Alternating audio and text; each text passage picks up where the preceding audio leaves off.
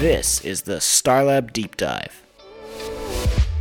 Welcome to the monthly episode of the Starlab Deep Dive, where we ask the right questions, go deep into the specifics, and interview experts about the hottest topics in science. Your host, Klaus Ambos. Today's guest is Nikoline Borgermann, and together they will be discussing sustainability in science. Enjoy!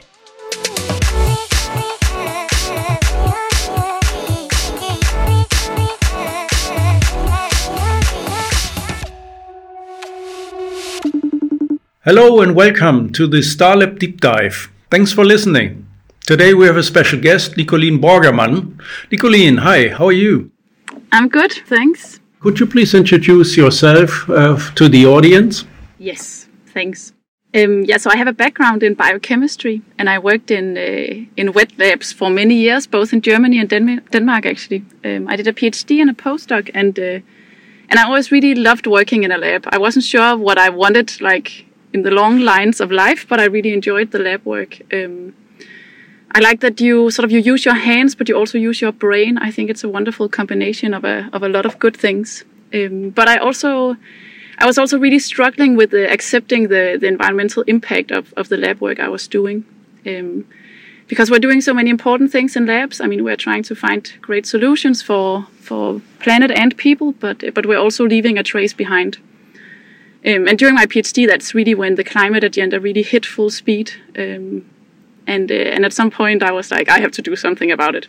So I started a local green task force where we started to look into how the center could be more sustainable. And then with time, I simply grew more interested in working with how science could be done in a greener way. And then I decided to quit my postdoc and start as an independent green lab consultant.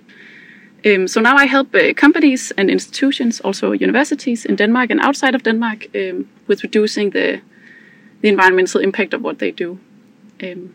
So that's also why I'm super excited to talk to you, because of course you're also we're on the same side here when it comes to promoting sustainability in research, I know. Perfect. Today's topic is a very important one. It's about sustainability. 181 million Google hits clearly show that's more than just a trend. So what is Starlab doing for sustainability, basically? A lot, I would say. We are really having it in our focus as well, and we come to that in a minute. This is definitely a topic that is in everybody's hearts and also on everybody's mind, and I guess on yours as well, Nikoline. So what's your opinion on that topic? I mean, I can only agree that it's on people's minds and people's hearts. I meet a lot of course, online. I meet a lot of scientists from all over the world, actually, because we're facing exactly the same challenges around the globe in the labs, which is it's great that we have the same challenges, because then we can learn a lot from each other.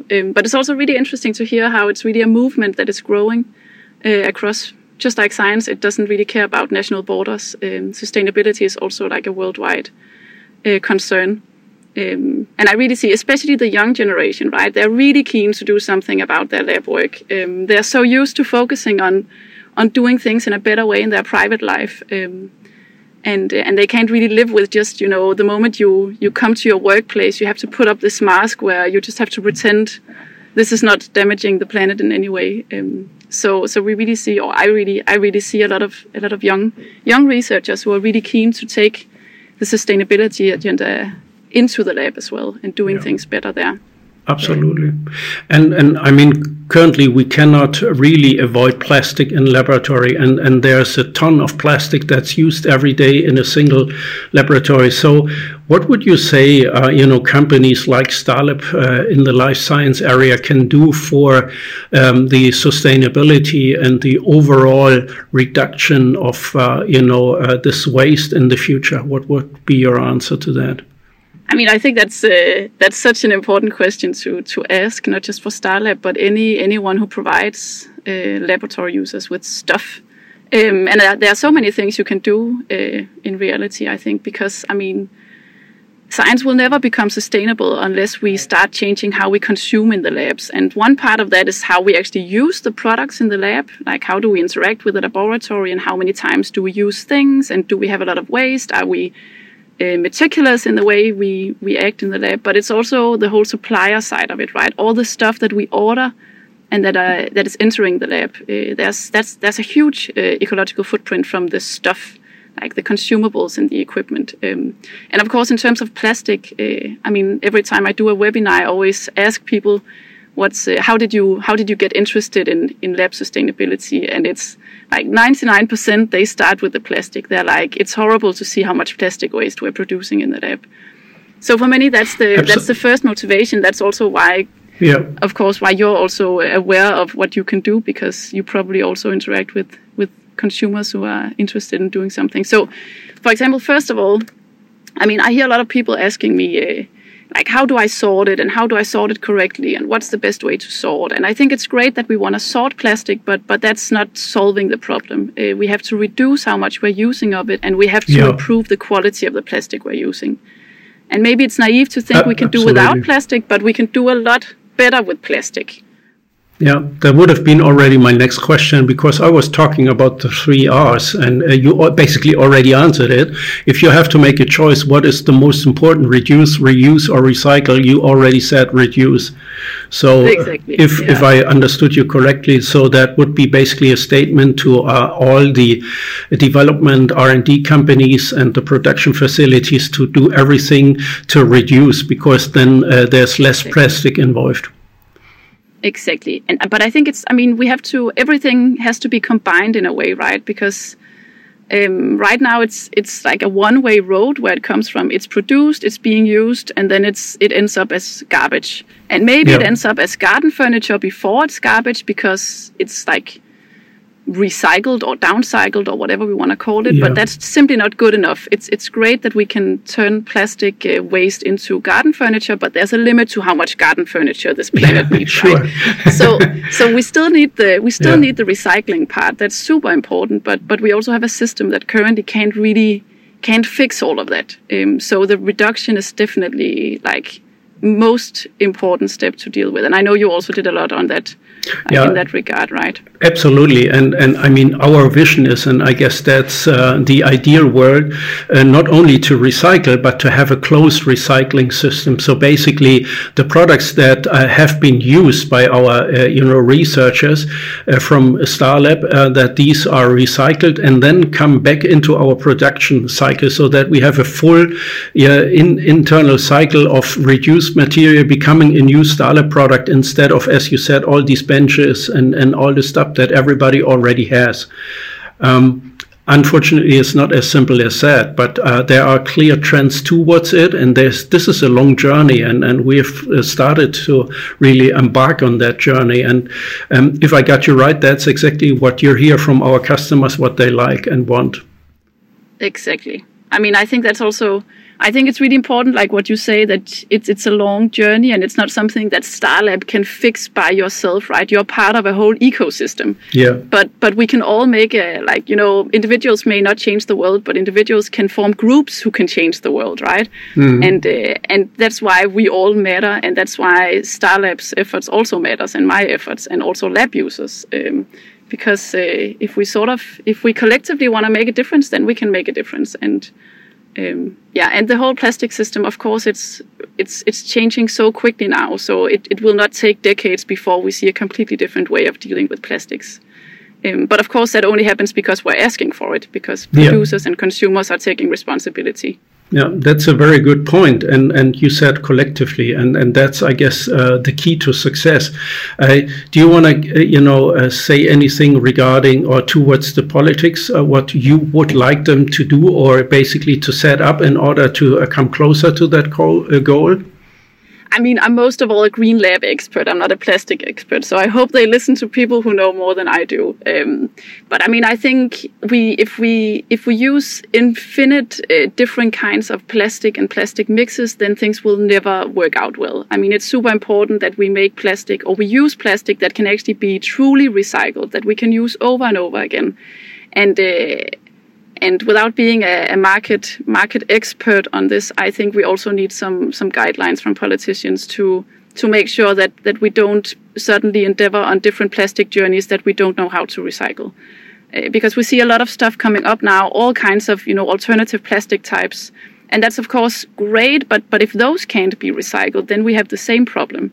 I mean, plastic per se is not the problem. It's the single-use plastic. It's that plastic ends up as trash. If we could have a closed loop, things would be different. And maybe we need politicians to really also push that agenda. Yeah, and you touched the point of biodegradability. I mean, currently, if I got it right, the research is at such a point that it needs years to be biodegraded. So that's not really a help. Or if it's not the right pure plastic, so to say, that it cannot be really recycled. So I guess also the part of the industry must be that you first of all do not use combined plastics of different sorts, but have a pure one, so that if it has to be still used, can be recycled well. But regarding sustainability, what else do you see in the lab that people can do besides reducing the plastics and sorting out the waste? Basically, is there anything else that people can do to really have an impact on the overall waste footprint? Definitely. And normally I would actually, if I would rank like the top 5 actions you can take in a lab, none of them would involve plastic, because that's such a jungle and it takes so much effort to do something with plastic that the impact is maybe not the highest compared to how much effort you put into it. Mm-hmm. So normally I would tell people that if they start shutting off equipment that isn't in use, for example, then they are already really far. Yeah. I mean, the only industrial space using more energy than laboratories are data storage centers. And I think that says everything. Yes. But some laboratories can actually save or reduce 50% of energy consumption simply by turning off equipment that isn't in use. So that's about habits, right? Like, for example, a fume hood, it consumes as much energy as 4 households when it's open. Oh, yeah. So it really makes a difference to remember to close it after you leave it. But all of these things, I think, there are many, many things you can do, also in principle, easy things, because it's not rocket science to go green in the lab. But it's really difficult to change your habits. And no one's going to change their habits if they don't know that it makes sense to do it. So first of all, we need to create awareness. And then we have to, put in the hard work of changing habits, because that's where the real impact Absolutely. is.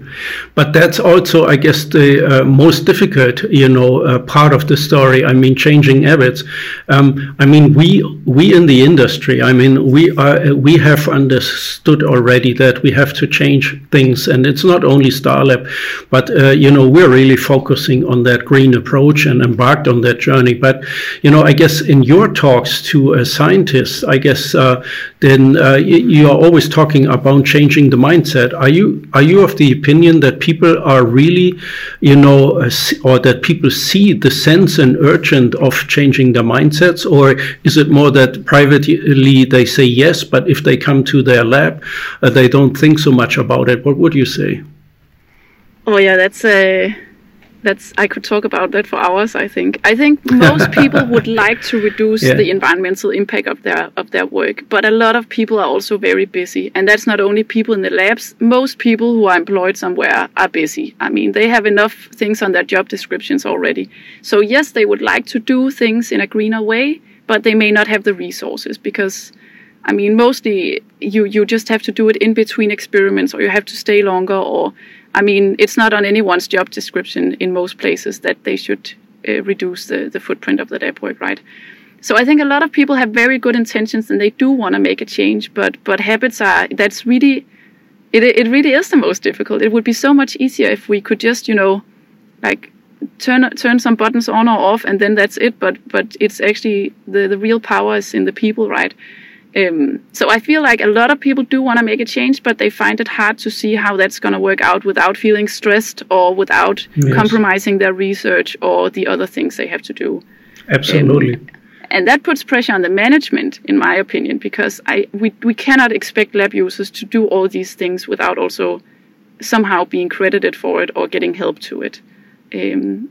That's not fair. Sustainability is a super interesting topic. And there's so much more to discuss. I really have to say that I'm thrilled with the start we have made today, especially at Starlab. Formats like this also help us raise awareness for more of us to get on board. And that includes everybody listening too. Thank you very much for your insight, Nikoline. Yeah, thank you too. It was very interesting to talk to you. Thank you all for listening today, and we hope you listen in again next time. We will be interviewing another expert in their field and dive deep into another fascinating topic to find out more. You can find us everywhere where you can listen to podcasts, as well as on YouTube. Thanks again for listening, and see you next time.